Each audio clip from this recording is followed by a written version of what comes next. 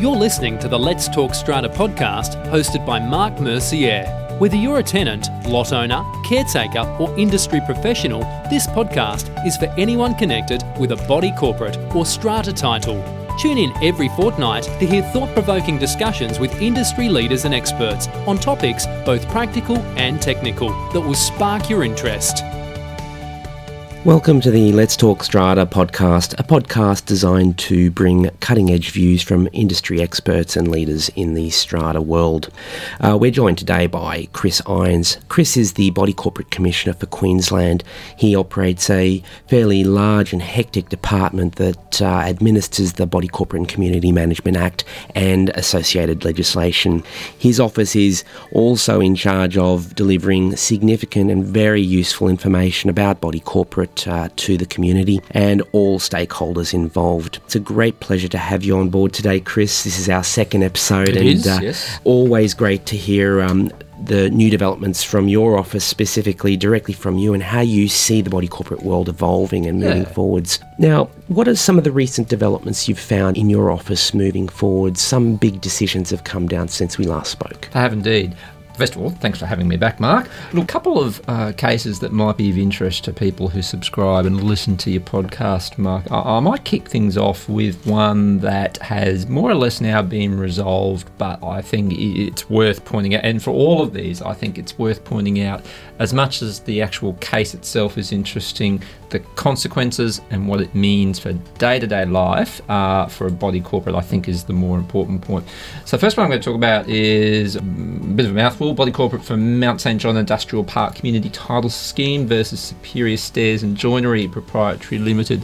Now, this was a case that provoked, it's fair to say, Mark, a fair degree of angst when the decision was handed down and then subsequently overturned on appeal. So some calm has been restored, but it was a great moment, I think, to get people reminded about the way things work in terms of body corporate levies and body corporate debt responsibilities, debt recovery, I should say. So first of all, the original decision was that an owner in a scheme disputed having to pay, I'm paraphrasing quite a bit here, Mark, but disputed having to pay their levies. This went to appeal, and the appeal court found that, in fact, once that 2 years and 2 months requirement under the legislation to initiate debt recovery proceedings had expired, there was, in the view of that appeal decision, no further capacity for the body corporate to collect the levy.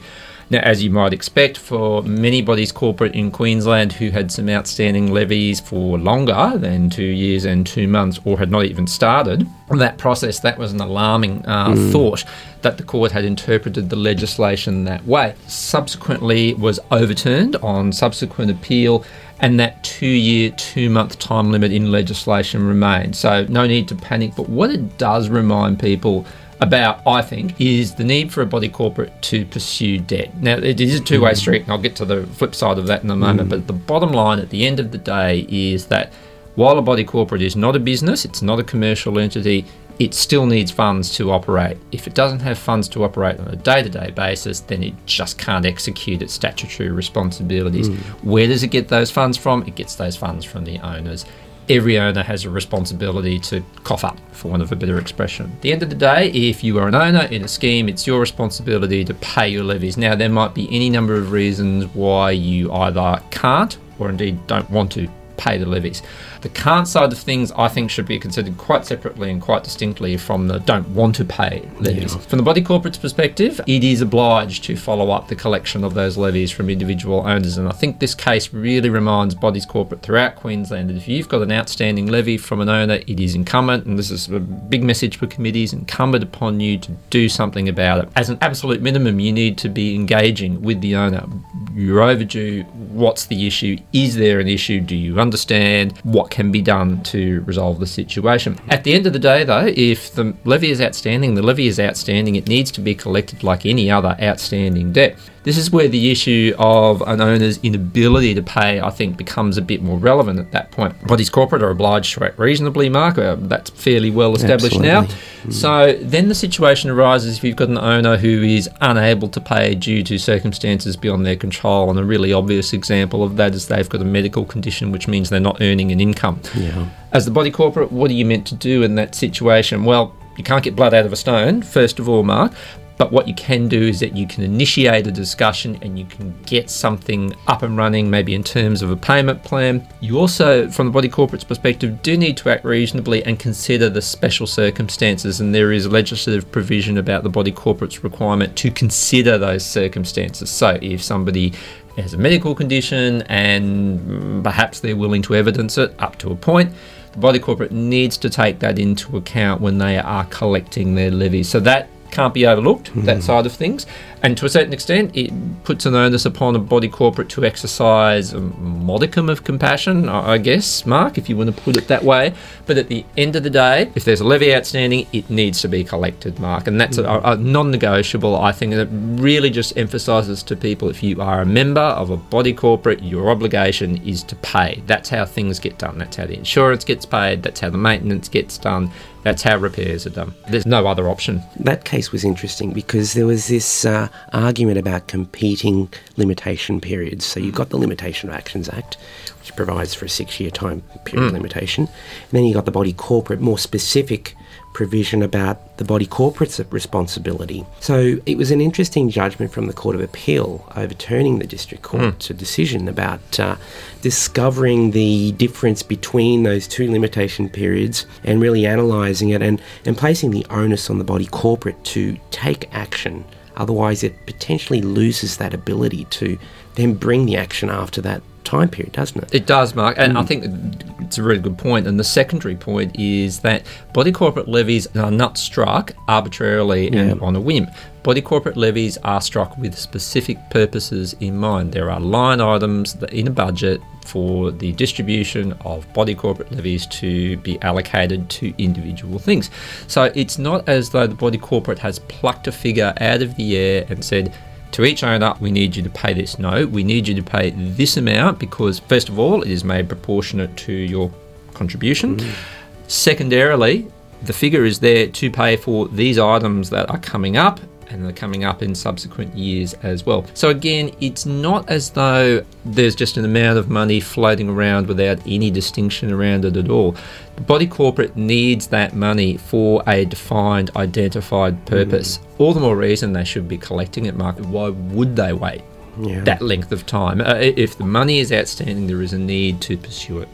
That's the bottom line. And one of the tensions that I think occurs in a body corporate is that some committees take on board, as they must, their statutory duty to maintain.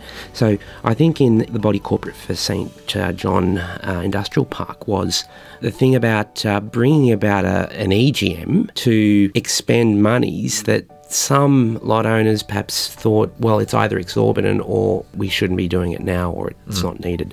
So this is one of the tensions I think you find on the ground, and in that you have large expenditure that's imposed on owners because it's a democratic vote, of course, to approve those special levies and things like that. And some owners take a stand and say, well, I don't want to pay it because I don't agree with it. That's a difficult situation and quite separate from the day-to-day running normal levies, admin and sinking fund levies. But I think this was one of the arguments that was the precipitator of this particular dispute, wasn't it? It was indeed, Mark. So it's a good point. And I think what that highlights then is the responsibility of the committee in this situation to be transparent about this is not just for that situation or for an EGM striking a special levy, but for any budget situation. Be transparent. Be transparent about how you arrived at a figure. Be transparent about the budget line items. Be transparent about what it is, and provide the explanation, Mark. So we're asking for this amount of money. Why are we asking for this amount of money? Because, and whatever the explanation is, and give details about it. We need it for this purpose because it's required under this piece of legislation. We need it in this period of time. That's why. It's not because we just think it's a nice thing to have sitting in reserve. No, we need it for a specific purpose. So fully appreciate the point of view of the owners who say, look, I don't want to pay it because I don't think it's justified or reasonable or it's exorbitant. Well and good. So explained it in the first place, maybe a little more definition about why assists in resolving some of that tension, Mark. And really it places the onus perhaps on a third party, say a body corporate manager, to provide that necessary guidance to a committee to maybe stimulate that discussion way before that has to happen. Of course, it can't always happen. That's right. With that luxury of time, because some things are more urgent, and this is where your office comes in with urgent applications and things like that. That's right. But really, it's an onus on the committee to, as you say, be transparent, but also provide information, maybe in the form of further explanatory materials in the general meeting notice, or invite discussion in the committee meetings prior, and disseminate information, invite owner buy-in, if you like, to project perhaps. Yeah, look, I think it's incumbent upon the committee to put themselves in the shoes of the lot owners. If they are being presented with a potential bill for a special levy for, let's say, $20,000, right? Not everybody has $20,000 at hand. In fact, I would argue most people do not have that money at hand. Nobody wants to cough up $20,000 in one hit, Mark. So explain why. You've got to put yourself in the shoes of that individual or that entity. I'm being asked for $20,000. I need to know a bit more about why that's the case. It might not necessarily make it palatable, Mark, but at least it makes it more understandable. Yeah, it's a difficult situation when you start getting the personal dispute coming in on top of all of that. So a lot of these soft skills and really bringing information in partial and informed way to lot owners. And I guess the smaller the scheme, the bigger the levy potentially, where you're splitting it up between smaller number of owners. What we often find, or not often, but what we do find from time to time, Mark, is that a dispute or a query or a conflict of some sort about payment of a levy usually has its roots much further back in time and perhaps about something else altogether. Yeah. And if I could explain it in this way, you've got an owner who perhaps at one point has requested something, maybe approval for something to be done, or requested something to be done around the building, got knocked back for no great reason or no reasonable reason. 12 months later, there is a request for special levy to be paid. And you can see that because the well had been poisoned way back at the start, they get to that point, you know what, they didn't approve what I wanted 12 months ago, so I'm just going to say no, and I'm going to be difficult about this budget situation now. Equally, another example of that, Mark, might be in a bylaw enforcement situation where a bylaw has not been universally enforced or not enforced the way in which a particular owner likes. That resentment from that moment carries over later on in the process to when it comes time to talk about money. That owner can, and you can understand the mindset to a certain extent, Mark. I'm just not going to pay it because they didn't do what I asked the first time around. Yeah, it's tit for tat, isn't it? Yeah, and so resolving that situation is very difficult because, as I said before, things have already started poorly and have continued on. So then it's about having to unravel not just the issue about the money, but all of the other issues that go with it, which is actually, as you would well know, Mark, where the conciliation service that my office offers can actually go towards unravelling some of those deep-seated issues. Not always, frequently though it does. Yeah, so committees need to sometimes work hard to, so to speak, cleanse the well once it's been poisoned. But that comes through a lot of mindset changes too on the committee, doesn't it? It does, yes, absolutely, Mark. So it wouldn't necessarily be a quick process, which is difficult for the situation you described before, where things are required very, very quickly for something urgent that needs to be done. That makes it all the more challenging. Yeah, I guess it places some pressure on your office too, because you're going through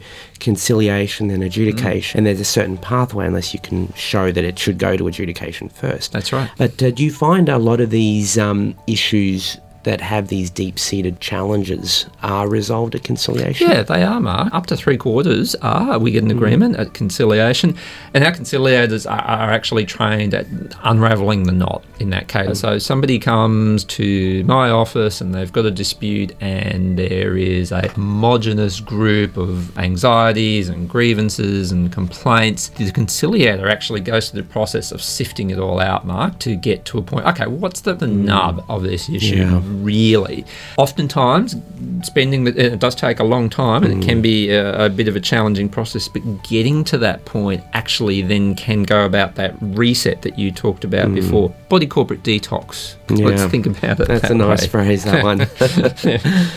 Now, you see a lot of disputes about bylaws. Now, Section 180 talks about limitation of bylaw. That's in the Body Corporate and Community Management Act there. Now, short-term letting.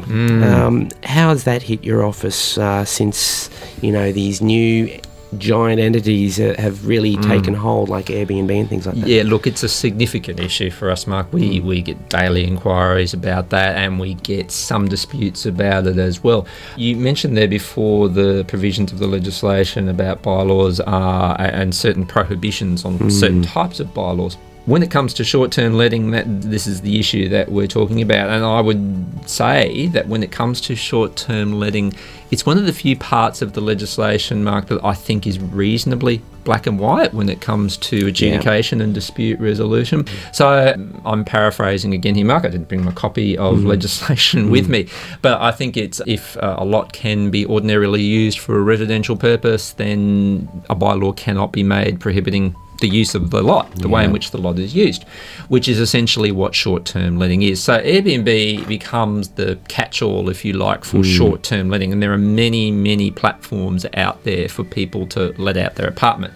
Airbnb is probably the best known one, so we'll keep talking about Airbnb in this context, Mark. I get why people are concerned about Airbnb. If you are a lot owner and you are living there, so you're an owner-occupier, and your next-door neighbour is letting out their apartment on Airbnb, and particularly in a concentrated tourism area, Surfers Paradise would be a classic example of that, perhaps North Queensland as another, and every couple of days you are seeing a new set of people come through the building who do not know their way around it, perhaps don't take the necessary care that they would if they were living there much longer or more permanently. Because they're only there 1 or 2 days, they're not that concerned about how much noise they create, for example, or whether they're taking glass down by the pool or where they're parking, because they know that they're away in a couple of days. So I completely get the perspective of owners and committees who have concerns about short-term letting. On the other hand, though, Mark, the legislation is pretty clear about this, and if I own a lot and for whatever reason I decide I want to let out on Airbnb, and it's really important, I think, to remember that the original purpose of Airbnb way back in the day was to meet people from other places, other cultures, other countries, literally for the purposes of establishing a network and a community. That's where it started. And of course, hasn't it? Of course, now it's a commercial entity for a lot of people. There is still that small pocket of people who let out on Airbnb specifically because they like the idea of interesting new people from a different culture coming and staying and experiencing their world. That's a minority, I would think, these days. So it's a commercial entity. But I think it's always important to remember that's where it started out. Now we have a situation where short-term letting is a commercial enterprise and pretty much anybody can do it with a little bit of organising. From the point of view of that owner, if I want to let out my apartment on Airbnb, then why can't I do that? It's my apartment. We've had a number of disputes come to my office in which a body corporate has purportedly passed a bylaw which prohibits short-term letting or has put some limitations on short-term letting. And all of them, uniformly, Mark, have been found to be invalid bylaws by an adjudicator. So there's been a variety of arguments used by a variety of bodies corporate about this, trying to define and redefine what residential means in this context. I think it's fair to say the adjudicators have consistently found that residential means residential. Just because you are using your lot for the purposes of Airbnb and a commercial undertaking doesn't change the fact that it's still residential. That's the way it has gone up until this point.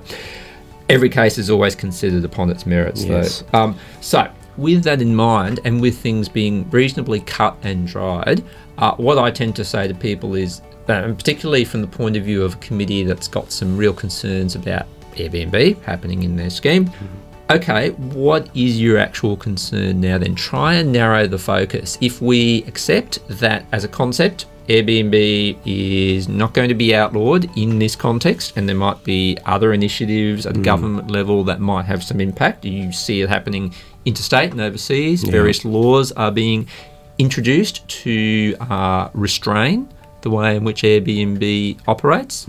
But that, whenever that happens, if that happens, Mark, that's a separate issue. for the here and now, if you're a committee and you've got some concerns, rather than hold a strong ideological and philosophical opposition to Airbnb, narrow your focus. So what is your issue? Is your issue security? Is your issue parking? Is it noise? Is it something else? Then focus your attention on those issues. One of the stories I like to tell in seminars, Mark, is that once upon a time, I was an occupier in a community title scheme here in Brisbane in an apartment complex in Fortitude Valley. As you might expect, being in Fortitude Valley, it wasn't necessarily the quietest place in the world. Okay, well and good. There was one weekend where there was a fairly raucous party that occurred till quite late in the morning. Not from me, I stress, but from one of my neighbours. Anyway, I think a day or two later, the on-site manager for that scheme put a letter in every mailbox. So they didn't target the people who held the party. They put a letter in every mailbox and they said, just a reminder, we have noise bylaws in this building. 10 until 6 is when the noise is meant to stop. A bit of an explanation ensued about what a bylaw was and how they operated, and the final paragraph of this letter, Mark, was what said words to the effect of, look, if you're having a party and you want to kick on with it, take it up the road. There are some great bars up there. I just thought that was a great way of addressing the problem, clarifying that we're not here to stop you living your life. This is from the body corporate's perspective. What we are here to do, though, is to regulate for everyone. So, first of all, it's that reminder about bylaws. You can't make the assumption that everybody knows or that everybody is aware that they are causing a problem. So, tell people, make it clear, establish that benchmark so there's no confusion moving forward. I told you on this date what the bylaws were. Provide people an option, take it up the road. Then you can see how this works in future for the next time it happens, and particularly if it's from the same lot or the same group of occupiers. It's much easier then, I think, from the body corporate's perspective to follow through on that issue and to follow through if they need to, say, a noise bylaw breach or a nuisance undertaking. It's consistent with the body corporate acting reasonably, though, isn't it? Yeah, it is. And also, I mean, you build the bridge of community living and understanding, but like you say, there's other bylaws typically within the CMS, Community Management Statement, that will address those other underlying issues, as you say, like noise. It might be parking, but do you find that the short-term occupants are less invested perhaps in those bylaws and maybe not even told about them as they should be? I think the latter, Mark, not even aware. I mean, you can, from the most obvious example there of somebody from overseas, a backpacker who has found a place on Airbnb and come to Brisbane and staying 2 nights in an apartment. All they care about is finding the place that they booked to stay in and then going out and exploring the city. That's what they care about. You go to them and say, oh, were you aware of this bylaw about noise? I'm sure their first question is, what's a bylaw? So, you know, that's a difficulty. Maybe even the owner who is letting it out on Airbnb doesn't know. Mark, go back a few steps. Do they even know? So this is where really rudimentary things like having a copy available in the foyer or somewhere that is prominent might actually be the way to go. Look, I appreciate that this presents a real challenge for somebody's corporate, and don't get me wrong, I am completely sympathetic, but at the end of the day, there was a recent particular case, which is where this discussion all stems from, where there was an adjudication matter that came to my office, and the adjudicator found that bylaw prohibiting short-term letting was invalid.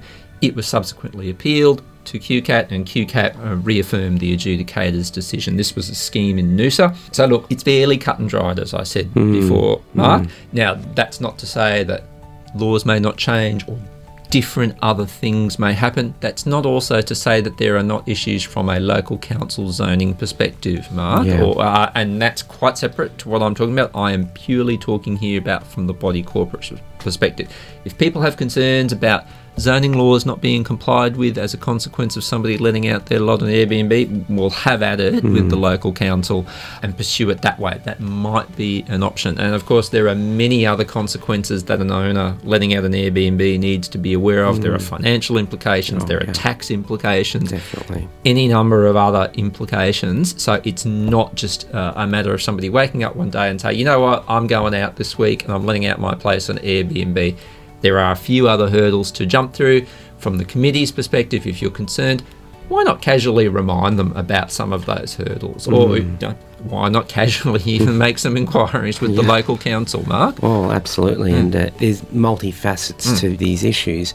And for those listeners out there wanting to get a bit of further detail, the case of the Body Corporate Fair Hilton Park and Colin Robertson is probably the leading current case that discusses some of the complexities. There were interesting arguments raised in that case, but ultimately it comes down to you can't restrict the type of residential use strata property like that. Now, I guess one of the easy ways to, and one of the common repercussions of short-term letting is the nuisance provisions, and we've got section 167 in the Act that says you can't impact on the enjoyment of common property or someone using common property or even someone's lot. And you can't create a hazard. You can't do any of those things. These are typical things that are associated with those short-term lettings, and are things that the Body Corporate can, through the use of a bylaw as well. And typically there's a noise bylaw, certainly the standard ones have to maybe warning letter, contravention notice. There's a pathway, isn't there? There absolutely is. So, I mean, there is a prescribed process under legislation to enforce a bylaw, Mark. It's not as simple as saying you have enforced a bylaw, therefore you must stop. No. The way in which I like to describe it, Mark, is that a bylaw breach is an allegation, basically. Yeah. So I am alleging that you have breached a law. Now, you've got to bear in mind that if I were to say to you, Mark, I think you've done something wrong and I think you should do something about it, you're not just going to sit there and say, yeah, sure, I did, and sure, I'll do something about it if you know or believe that you didn't. Yeah. And you certainly need an opportunity to be able to respond. And what sometimes happens, Mark, when it comes to bylaw breaches or nuisance issues, is that you've got a situation where clearly something is going awry and it's provoking some challenging reactions and challenging situations. Nobody's arguing about that. You've got to go through a process of what is effectively natural justice to see this through. So if you've got a lot owner that is causing, in your opinion, excess noise, you don't just bash a bylaw breach on their door and say, you're making too much noise, stop it now, or all of these things will happen to you. You must go through a process. You must give them an opportunity to respond. And, of course, Mark, you need to evidence it as well. Isn't it? Yeah. And one of the issues that my office encounters on an almost daily basis with people is that they know they've got an issue with noise. We'll keep using the noise example. They know that there's a noise that's bothering them, and they know this because they didn't get any sleep or they're just consistently bothered by it. Okay, well, where's the evidence of that? Or I know because I hear the noise. No, what's the evidence of it? And by evidence, we're talking about a log, or we're talking video or audio recordings. If it's, for example, a dog barking next door, Mark, okay, when, how, and more to the point, how do you know it's that dog next door? Is it the dog downstairs? Is it the dog in the neighbouring Body Corporate? Is it a dog that happened to be walking past at that point? You can't make those assumptions. You need to evidence it because, again, the bylaw breach process is alleging something against somebody else, which is why it is so prescriptive, Mark, which is why the legislation requires the level of detail it does. And it is a frustration for parties who want to lodge an application with my office to enforce a bylaw breach. And we say to them, okay, have you gone through the process? No. Well, you can't pursue this any further. And that, of course... It's frustrating. It's frustrating. But the point remains that if you haven't done that process, you technically haven't afforded somebody some natural justice potentially, Mark, and it fails on that basis. And then there's an issue about currency as well. I mean, it happens reasonably often that we get people lodging bylaw enforcement applications for bylaw enforcement, Mark, and parking is a really good example of that. And it might be 6 months since the last kind of communication with the alleged recalcitrant occupier. First question my office is going to ask is, well, why now? What's happening now? And the answer is it might well be, oh, look, we just haven't gotten around to it at this point. Well, if you haven't gotten around to it to this point, how do we know that it's still current? How do we know that there's actually a dispute? Where's the evidence that this problem remains in force? Then we come back to the evidence situation as well. And it's Mark. the right type of evidence too. And going back to the noise issue, noise just happens. And it's very subjective how loud something is. So you might even need a decibel meter and reader to really show, okay, this was as loud as a jet engine, or no, this was just the normal, as loud as you and I talking on the balcony. It's a great point, Mark, because and the good context for considering that is in a situation where hard flooring's been laid down in a lot and the noise transference to the lot below. There was a recent adjudication order along these lines, and I'm paraphrasing what the adjudicator said, but they essentially, the respondent, the people who had laid down the hard flooring, said, we're not doing anything in this lot that is not day-to-day stuff. To which the adjudicator says, well, that may well be, but simply because you are doing day-to-day stuff doesn't avoid your responsibility for complying with a noise bylaw. So you're saying to me, we're not causing any excess noise, we're not having wild parties, we're not walking across the hard flooring in stilettos 24 hours a day. Okay, that's great, and you may not be doing any of those things, but your day-to-day activities are still causing the noise, so you're still in breach of the noise bylaw. It goes to your point there, Mark. Simply because you aren't actively doing anything does not mean that it avoids your responsibility to comply. Yeah, or doing anything out of the ordinary. That's right. Now, we've got bylaws, and you'll come across them all the time, that says, well, for hard flooring, there's a certain sound rating, and they can be a bit confusing at the best of times, the different types of sound ratings that are available. So it really comes down to the owner being responsible, liaising with their contractor, liaising with the committee, getting approval, providing the necessary information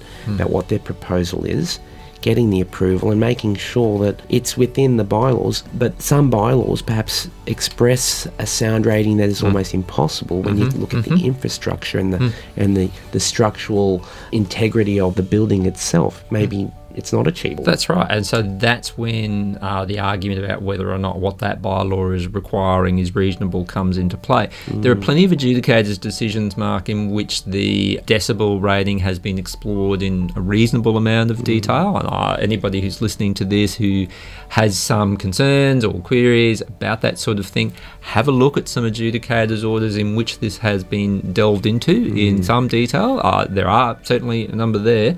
It's also, I think that there's information available on both state and federal government websites about these are the construction regulators, about noise. Then there's also information about how to what's called dampen noise as well. So there might be situations, Mark, where you can't do away with noise, and that's an impossibility.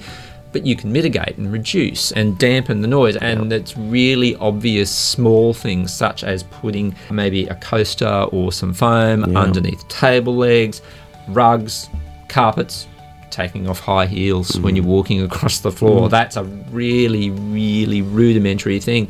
And yet having a discussion with your neighbour about that might actually go a long way towards resolving some of the issue. It might be only one component of it, Mark, but maybe one component reduced gets us towards getting a resolution about the whole thing. Oh, it narrows the scope of the dispute, and it's about community living as well, isn't it?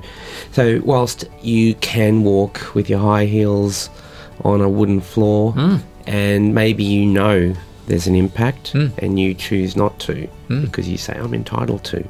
Yeah, if you're going to conduct tap dancing at midnight every night in your there lot, are degrees, aren't there? Yeah, that's problematic. But if it's just simply the case that you're walking across there and you forgot one day to take off your shoes before you walk across your hard flooring, well, that's very different to the something that keeps going and going. We talk about the body corporate having to act reasonably under Section 94 of the Act, but really the common sense approach is that really everyone in community living has to act reasonably. That's right. Yeah, they do. Even if that wasn't a requirement, Mark, there's still, I would argue, the need to be practical about this. And we come back to this example that we've just been talking about. If you are living in a multi-storey apartment complex in the middle of the CBD, you've got to expect some disruption. It is not going. You are not going to be living in an insulated are completely noise-proof situation. That's not realistic to expect that. You expect some disruption, but it's about what the limits of that disruption are, and not just for you, but for everybody in the scheme. So in the same way that you have a right to quiet enjoyment, that phrase is trotted out all the time, the person above you has a right to live their life. There's competing as rights, well. aren't there? Yeah. We've talked about noise, and noise can be measured. What about things like smoke? Smoke is the next level up in difficulty and there's adjudication decisions that say, well, unless it's going through an air conditioning system or unless you can show it's going to endanger the health. And, well, let's talk about the health. I think where some adjudication decisions are going and have gone in the past is to the point of endangering your life, basically. Now, people could say, well, smoking endangers life, but I think the intent there is it immediately and acutely endangering your life? Because, like drinking, smoking's allowable, and smoking is transitory. Like noise, it happens. So you're really looking at the extent, the merits of the case, but smoke's very difficult, isn't it? It's a really challenging topic, and I've got to say, Mark, we are receiving more and more inquiries about smoking in my office from people who have got a concern about the smoking of a neighbouring occupier. I'm not sure why that's the case. Perhaps people are just becoming more health conscious, Mark, More informed. I'm not sure, and it's a particularly challenging issue because this is an issue which veers away from a pure kind of legal and justice-related question into a health, safety and social justice position, Mark. So that's a real challenge because on the one hand, you've got my office, which is in the business of applying body corporate legislation to a situation versus another situation where you've got somebody, as you say, Mark, and it's happened in my office from time to time, arguing that their life is being threatened by the impacts of secondhand smoke. Very, very difficult. There is a bit of case law around which establishes effectively what is required to bring about an effective nuisance application in relation to smoking. The key one there is Norbury v. Hogan. Yes. Which I think establishes quite well. And I think anybody who's got an interest in smoking and what could potentially be done about smoking in a community title scheme should have a look at that. Yeah. Given that that's in place, Mark, and given that the issue of smoking has been examined by the government in its property law review, no decisions have been made at this point in time. So we work with what we have at this point in time. My office is looking at addressing it from an information perspective in that case, and we're doing some work with a couple of stakeholder groups to put out some collaborative information about smoking from the point of view of dispute resolution from my office, but also from the point of view of the actual smoking problem, what can be done or what should be done in relation to smoking. So I appreciate that necessarily won't address everybody's concerns, but given that this is where the situation is at, you hit upon it just before in your introduction to this particular topic, Mark. As much as you or I or the general public may dislike smoking, may think it's the most revolting habit on the face of the earth, fair enough, it's still legal. Yes, Mark, that's right. It has not been outlawed. There are a lot of restrictions on smoking. Advertising is the main one. And then there's a lot of restrictions about where it can be done in relation to public places and enclosed spaces. All of that's highly regulated. That's now, right. Isn't it? It's still a legal thing to do. It's still legal. So there's a balance that needs to be achieved there. That's being worked on for the time being when it comes to smoking bylaws or applications for nuisance in relation to smoking. Does require what I would say is a reasonably high threshold of evidence to support it. Every case is considered on its merits, though, but that Norbury v. Hogan case that I mentioned establishes some of the benchmarks there. And again, it's very difficult to explain this to somebody who is a non-smoker and who has a specified medical condition. A respiratory condition is the most obvious example of that, Mark. To be able to say to them, look, here is what's required, because from their perspective, their argument is a pretty simple one, isn't it, Mark? I've got a health condition which is being made worse to the point of potentially being life-threatening, as a result of what somebody else next door is doing. I appreciate it. I'm empathetic towards it. But unfortunately, I have to put on my impartial, quasi-judicial hat and say, okay, but if you want to actually do something about it from the perspective of the body corporate, here's what you need to consider. Yeah, and there's a lot of things they need to accumulate before they can really, I think, mount a compelling case there, because one cigarette on a balcony is just, I don't believe it's going to cut it, really. That's one of the challenges, but there are many more. What about towing? So this is a nice segue there, Mark, because one of the things my office is trying to focus on at the moment is, I mentioned it before in relation to smoking, is collaborative initiatives, working with both government and non-government agencies with an interest in the topic to put out information. The benefit of that is there's a variety of perspectives, Mark, and it covers off both body corporate and non-body corporate related things in relation to that one topic. So I mentioned it with smoking. Towing is another one. Yeah. So you've got towing in relation to bylaws in the body corporate, and then you've got other towing legislation as well. This was a very, very topical issue, particularly here in Brisbane and southeast Queensland about 12 months ago, to the point where new laws were introduced in the Parliament to regulate how towing was conducted in buildings. There are now, and I don't know the exact details, Mark, but there are now laws about signage, about when towing can be done. I think even laws about what amount of money can be charged to get a car from the pound. We're currently working with the Department of Transport and Main Roads to produce some information about towing. So we give our perspective on towing from the body corporate perspective, and Transport and Main Roads would give their perspective about those issues. So we're working on that. Hope to have something about that in the near future. From the body corporate perspective, I've got to say, towing, whenever I do a public seminar, Mark, I can guarantee a number of questions about towing every time. And the most obvious question I always get asked is, can we tow? And I like, as much as I don't like answering questions with a question, I usually do in this case. And what I say to people is, look, have you considered the consequences of you towing this car? So say, for example, you're saying to me as a committee member, we want to tow that vehicle. It's offensive being there for whatever reason and so on. Okay. Have you considered the consequences here? Do you know what your liabilities are if that car gets damaged in transit on the way to the impound lot?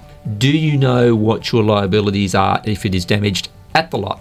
Do you know what your liabilities are if there is something stored inside that car and it either gets stolen or damaged or something happens to it, either in transit or at the lot? Invariably, Mark, the person asking me the question says, no, I don't know. To which my response is, well, why would you do it then in that case? You need to be, from a committee perspective, 100%, I would argue, 100% sure that what you're doing, put aside whatever I might say, my office might say, what the legislation might say, put that to one side. You need to be very sure about what you're doing in that situation because, again, this is an emotive situation. People's cars are extraordinarily significant to them. Livelihood depends on it sometimes. Livelihood, but there's a strong emotional attachment to one's vehicle, Mark. So the idea that another entity would go about the process of removing it, or taking it somewhere, or potentially damaging it in that process immediately sparks a very, very strong reaction on the part of whoever's vehicle it is. The converse is true, of course, though, Mark. If I have a car park that I use every day and I've come home after a really, really long and challenging day and there's someone in my car park, that's immediately going to be a catalyst for a very strong reaction there. And rightly, you can understand it. So it's a very, very difficult situation. So from the body corporate perspective, again, it's a bylaw situation. There might be bylaws about how and where vehicles can be parked. It's quite common, for example, for there to be a bylaw about visitor parking, even though the concept of a visitor is not defined under body corporate legislation. We often get inquiries about that, Mark, that what's a visitor? I don't know. What is a visitor? Well, we've talked about that. Are they on what's their electoral roll say? What's their driver's license say? How long for? That's right. All these factors can play into it, but it's oddly enough not defined, isn't it? It's not. So, for example, what if mum comes to babysit for me every other week for a few days at a time? she a visitor in that case, or is there something else there in that situation? What if I go away for 2 months and I ask Mum to come and look after the place for 2 months for me? Is she a visitor at that point, or is she an occupier at that point, Mark? I don't know. It depends on the situation. So there needs to be clarity about the parking situation. This is where signage, I think, becomes relevant. But not just any old sign, but a sign that is accurate and clear. If you just put up a sign and say, no parking here whatsoever under any circumstances, well, that might be definitive from the point of view of the committee. Is it actually correct? Is it actually accurate? Those are the questions the committee must ask itself. So, and that signage issue has been covered under that other towing legislation to a certain effect. Then there's the situation about, well, if you are going to tow, how do people know about it? How do they find out?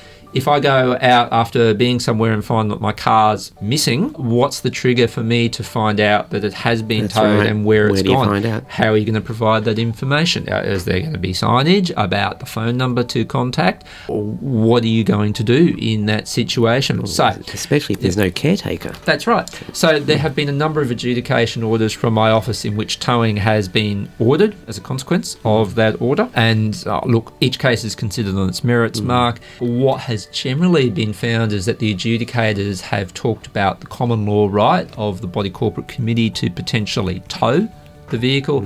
There needs to be something reasonably specific about towing in the first place, Mark, for a committee to feel comfortable about pursuing that option. Now, again, the issue of towing has been under review by the government in its property law review, and a number of things have been contemplated there. For example, the idea of what is an urgent situation requiring a potentially urgent tow.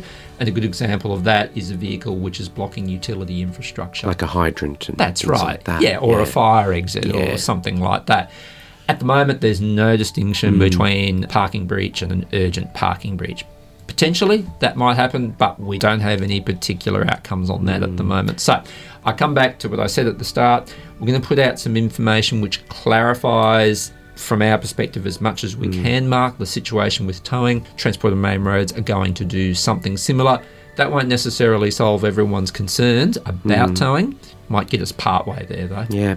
Interestingly, some bylaws will impose a monetary liability for things like that, which, of course, the BCCM Act says Section 180 can't impose. So those kinds of things are a no-go zone for a body corporate. Another no-go zone is to simply not exhaust all your other preliminary pathways before you simply go and tow. The other limitation there, perhaps, is not having the right information, as you pointed out. It's interesting that a lot of committees grapple with this, and they're multifaceted issues. So you might find someone is parking in visitor parking, and it's got this secondary issue of the need to tow. Maybe it's abandoned, maybe it's a tenant, maybe it's an owner that's gone on holidays for 6 months.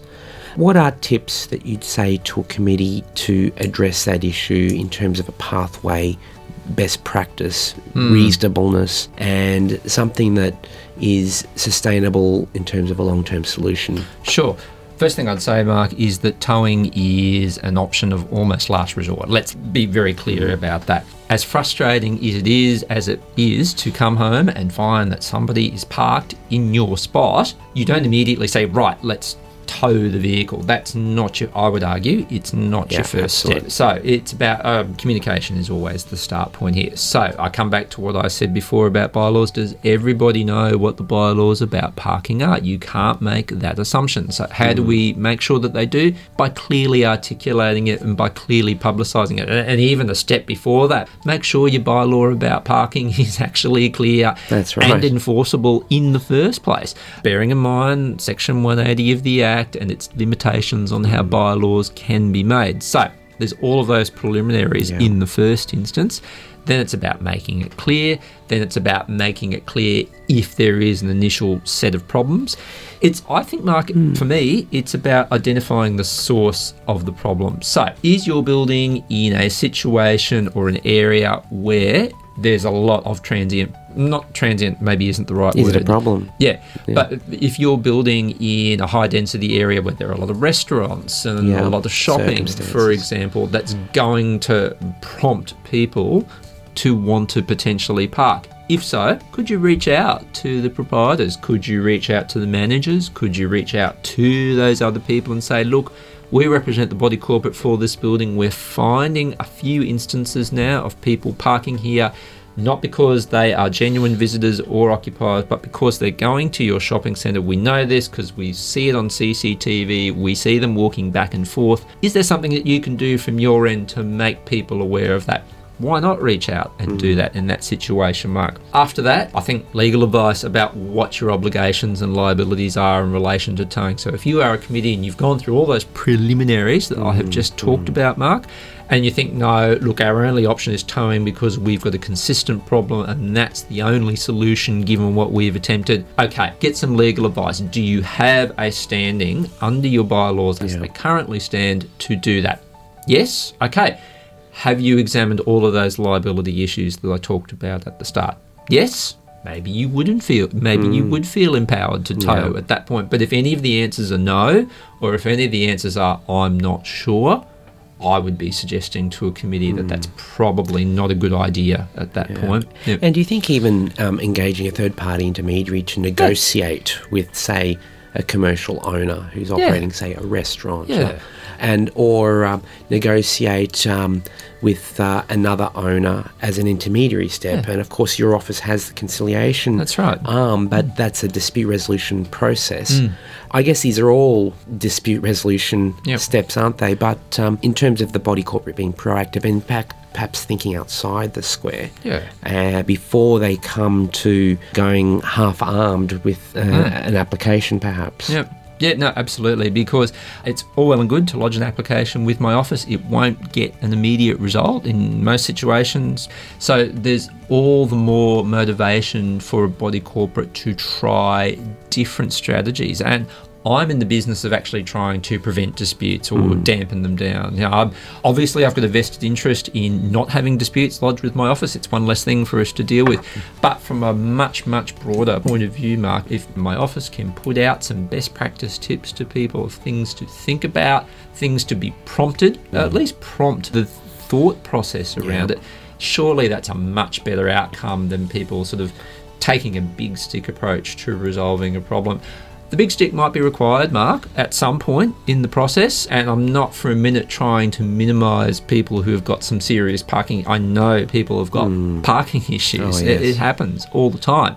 So I'm not trying to minimise that. What I'm trying to say, though, from a very, very practical perspective, think about what is actually occurring, think about the nature of the problem.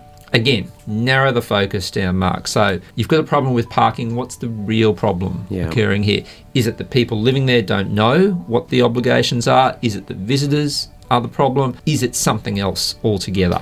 Think about those things. That way is your path to a solution, I'd argue. Well, exactly. The subsidiary solutions to the competing elements that can actually help resolve the entire thing often, can't they? Absolutely. Yeah, no, that's awesome discussion with you, Chris, on these topics that I certainly see day in, day out. Your office sees them, and I'm sure a lot of lawyers, resident managers, committees listening will see them too. And certainly we'll keep a lookout for any further information your office puts out, and certainly the media in terms of working with other government organisations, and we'll put those out on our website as well. Are there any other things you want to tell listeners about how they can access your office? Look, I think the best thing people can do is subscribe to that newsletter. That is how we push out information about new developments and things in the pipeline, Mark. So www.qld.gov for victor.au/body corporate. You can sign up and subscribe for our newsletter there. That's where we would also release some of that information that I've been talking about today. That's how we let people know about forthcoming seminars. The other thing that we're doing a lot of is webinars. We've done a few now. They've been extraordinarily popular because the ability for you to sit at home or at work, and you can be doing something else, but you can be listening and you can participate. You can ask a question live. Hopefully we'll get to it. One of the more recent one we had about bylaws, funnily enough, Mark, we had nearly 500 people registered to attend. And they're great. I've tuned in. They're great. Yeah, so that is a great way that we're going to get information out. and that's where we'll advertise when the next one is. Awesome. We'll have those links up on the website. Thank you so much, Chris. Thank you, Mark. Just chatting again. My pleasure. That's it. Thanks for listening to another episode of the Let's Talk Strata podcast. For your fortnightly dose of strata insights, stimulating discussion with leading strata professionals, and to catch up on previous episodes, subscribe to the podcast through letstalkstrata.com.au.